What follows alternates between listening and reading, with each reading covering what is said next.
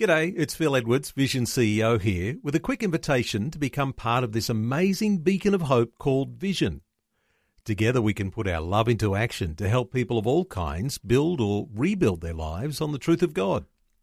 Please consider the part you can play during our upcoming Visionathon appeal, remembering that it's your support that makes Vision possible, including this podcast. Audio on demand from Vision Christian Media.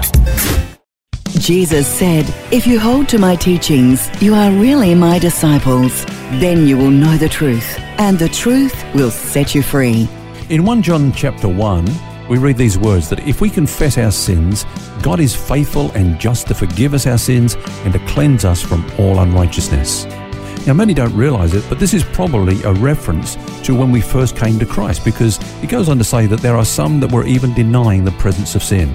John says if we say we have no sin, we deceive ourselves and the truth is not in us. But if we confess our sins and we look to the blood of Jesus and step into the light of God, we have forgiveness of sins and we are cleansed from all unrighteousness.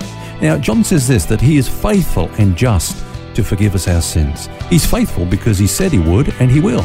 But he's also just, because if God ever judges us for our sins, having already judged them on Christ at the cross, he would be unjust.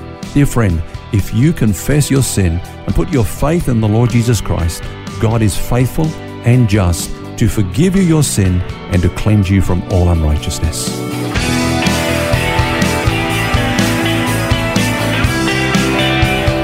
This is Set Free with Ken Legg. Hello, Phil's my name, and today author and pastor Ken Legg and myself are talking about God's way of sanctification. Now, yesterday we looked at the fact that God's program for dealing with our sin involves much more than just forgiveness. It actually involves giving us the power over sin so as to be free from its dominion in this life. And then, of course, one day we'll even be delivered from the presence of sin. Ken, won't that be fantastic when that happens? Bring it on, I say. In the meantime, of course, yesterday we talked about the fact that we are though we're not under the dominion of sin, we still actually do sin. And when that happens, we talked of this concept yesterday of falling forwards into God's mercy rather than falling backwards by withdrawing from God when it does happen. Yeah, I think when it comes to dealing with people who fail, we tend to bring God down to our level and we make him a little bit like us. You know, we can be merciless at times with the fallen. Maybe there's a sense of trying to be just, if you like, with those who fall. You know, we say, well, they had their chance, they blew it. Fair enough, you know, that's fair. We gave them a chance, they blew it, one strike and you're out. Well, thankfully, God doesn't do that. You know, the Bible says the steps of a good man are ordered by the Lord, and he delights in his way. Though he fall, he shall not be utterly cast down, for the Lord upholds him with his hand. And the beauty of that, though, is that, you know, God brings a positive out of it. You know, I have this saying that he turns our mess into his message. You know, you take, for example, Peter. It was a real mess when he denied the Lord. That was a serious thing, you know, to deny even any association with Jesus. But Jesus said to him before, he said, look, Satan has desired to have you that he may sift you as wheat. I have prayed for you that your faith should not fail. And when, note that word, when you have returned to me, strengthen your brethren. In other words, once you've tasted this mercy of God, you've got something to share with others. You'll be a little bit more merciful to others that you deal with, you know? It's a totally different perspective because we tend to think, you know, judge ourselves harshly, judge other people harshly for ours and their failures. Yeah. When you realise that he turns our mess into his message, it's completely different. I think that's a good point, Phil. We do tend to judge others by the standard that we judge ourselves. We're tough on ourselves and we can be tough on others. But we need really God's heart and to understand God's mercy in all this, you know. I guess David would be another prime example too, wouldn't he? Yeah, well, he mucked up big time, didn't he? You know, you can put him down as a murderer and as an adulterer under the law, twice dead. You know, he missed capital punishment offences twice over. But this is what he said in his prayer of repentance. He said, restore to me the joy of your salvation and uphold me by your generous spirit. Then I will teach transgressors your ways, and sinners will be converted to you. In other words, I'll be a different man. I'll go out of this with a message that I never had before, at least not firsthand. You know, I'll have something that I can share that reflects your true heart of mercy. I guess it's only when we actually come to know that heart of mercy, his unconditional love towards us, that we will actually fall forward when we fail rather than backwards.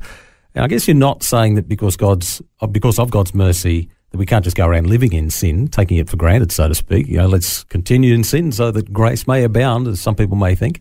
Oh, that's right, Phil. Grace is never an excuse for sin. In fact, grace is the only thing that can get us out of sin. Paul says sin will not have dominion over you. Why? Because you're not under law, but you're under grace. So grace is God's ability in the place of our inability. And so because of that, we will not continue in sin. But some people think that you can, scare people out of their sin, use guilt, use fear, and so on. Actually, God uses love and grace and mercy. Let me just read to you what Paul said about himself and about others in his letter to Titus. He said, we, that's himself, we ourselves were once foolish, disobedient, deceived, serving various lusts and pleasures, living in malice and envy, hateful and hating one another. But then he says this, but when the kindness and the love of God our Saviour appeared towards man, not by works of righteousness which we have done, but according to his mercy, he saved us. And he goes on to talk about the mercy and the grace of God. And so it's having seen the goodness of God. Paul says in another place, the goodness of God leads us to repentance. We often try to come on heavy and scare people and warn them and threaten them and so on. But fear doesn't really produce that desired result. It's the love of God that melts us and draws us to him so that we might find grace. There's other versions that use the word kindness. It's your kindness that leads us to repentance. And often, how much do we show kindness to somebody who's fallen? Yeah. Now, here's a good question. Okay, it's a given that we do sin, that we will sin. Yep. Here's a good question. Why?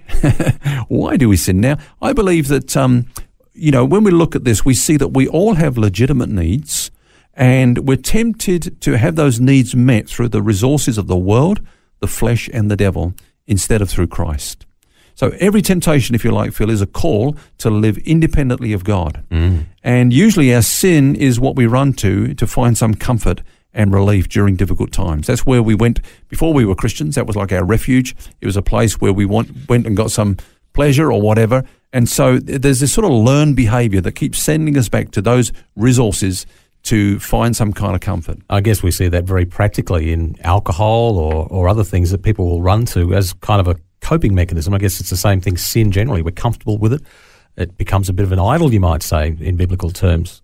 Yeah, that's actually a good analogy, Phil, because let me just give a couple of illustrations here. Do you remember when Jacob went down to find his wife, Rachel, and left her brother that was Laban, and came back to their homeland? The Bible says that when they came out, Rachel took some of the household idols with her. She hid them. I mean, Jacob wasn't aware of it, but she hid them in the stuff that she brought out. Yep. And why did she do that? Well, she took her idols with her when she left the father's household, just in case Jacob's God was not sufficient, just in case there was a lack there. I mean, Israel did the same thing. Actually, when you read it, when they came out of Egypt, they brought idols with them. That comes out later on in the Bible. They brought some of the Egyptian idols and gods out with them. Why did they do that? Just in case God failed them. And is it true that we might do the same thing? That we bring those things in our lives with us, in our Christian life, just in case? That's exactly what we do. We bring that stuff over into the Christian life that we've been used to running to, just in case God isn't quite enough for us. I mean, some people, it's drugs, others it's booze, porn, sex, shopping, some of the, other sort of more respectable idols that we turn to, TV, work, ministry, food, clothes, internet, so on and so on. We've got a place that we run to instead of running to God. Yeah. And so, if you like, you can use the term, and some have used the term, it's a coping mechanism. Now, all these things are legitimate. I mean, these things are not outlawed or forbidden in the Bible. They're legitimate in themselves, but they can become inordinate desires when they're pursued sinfully or when they take the place of God. Now, what did God say to Israel to do with their idols when they came out of Egypt, when they were discovered to have idols? Even when they got into the promised land, he said, you crush them, you grind them to powder, and you just throw them to the wind and get rid of them. And there's a time in our lives when we have to do that too, where we have to say, no longer am I going to run to these things to find consolation, to find refuge, to find comfort. I'm going to go to God. He will be sufficient. I believe that God is all I need in my moment of need, my moment of emptiness and trial. I'll go to God.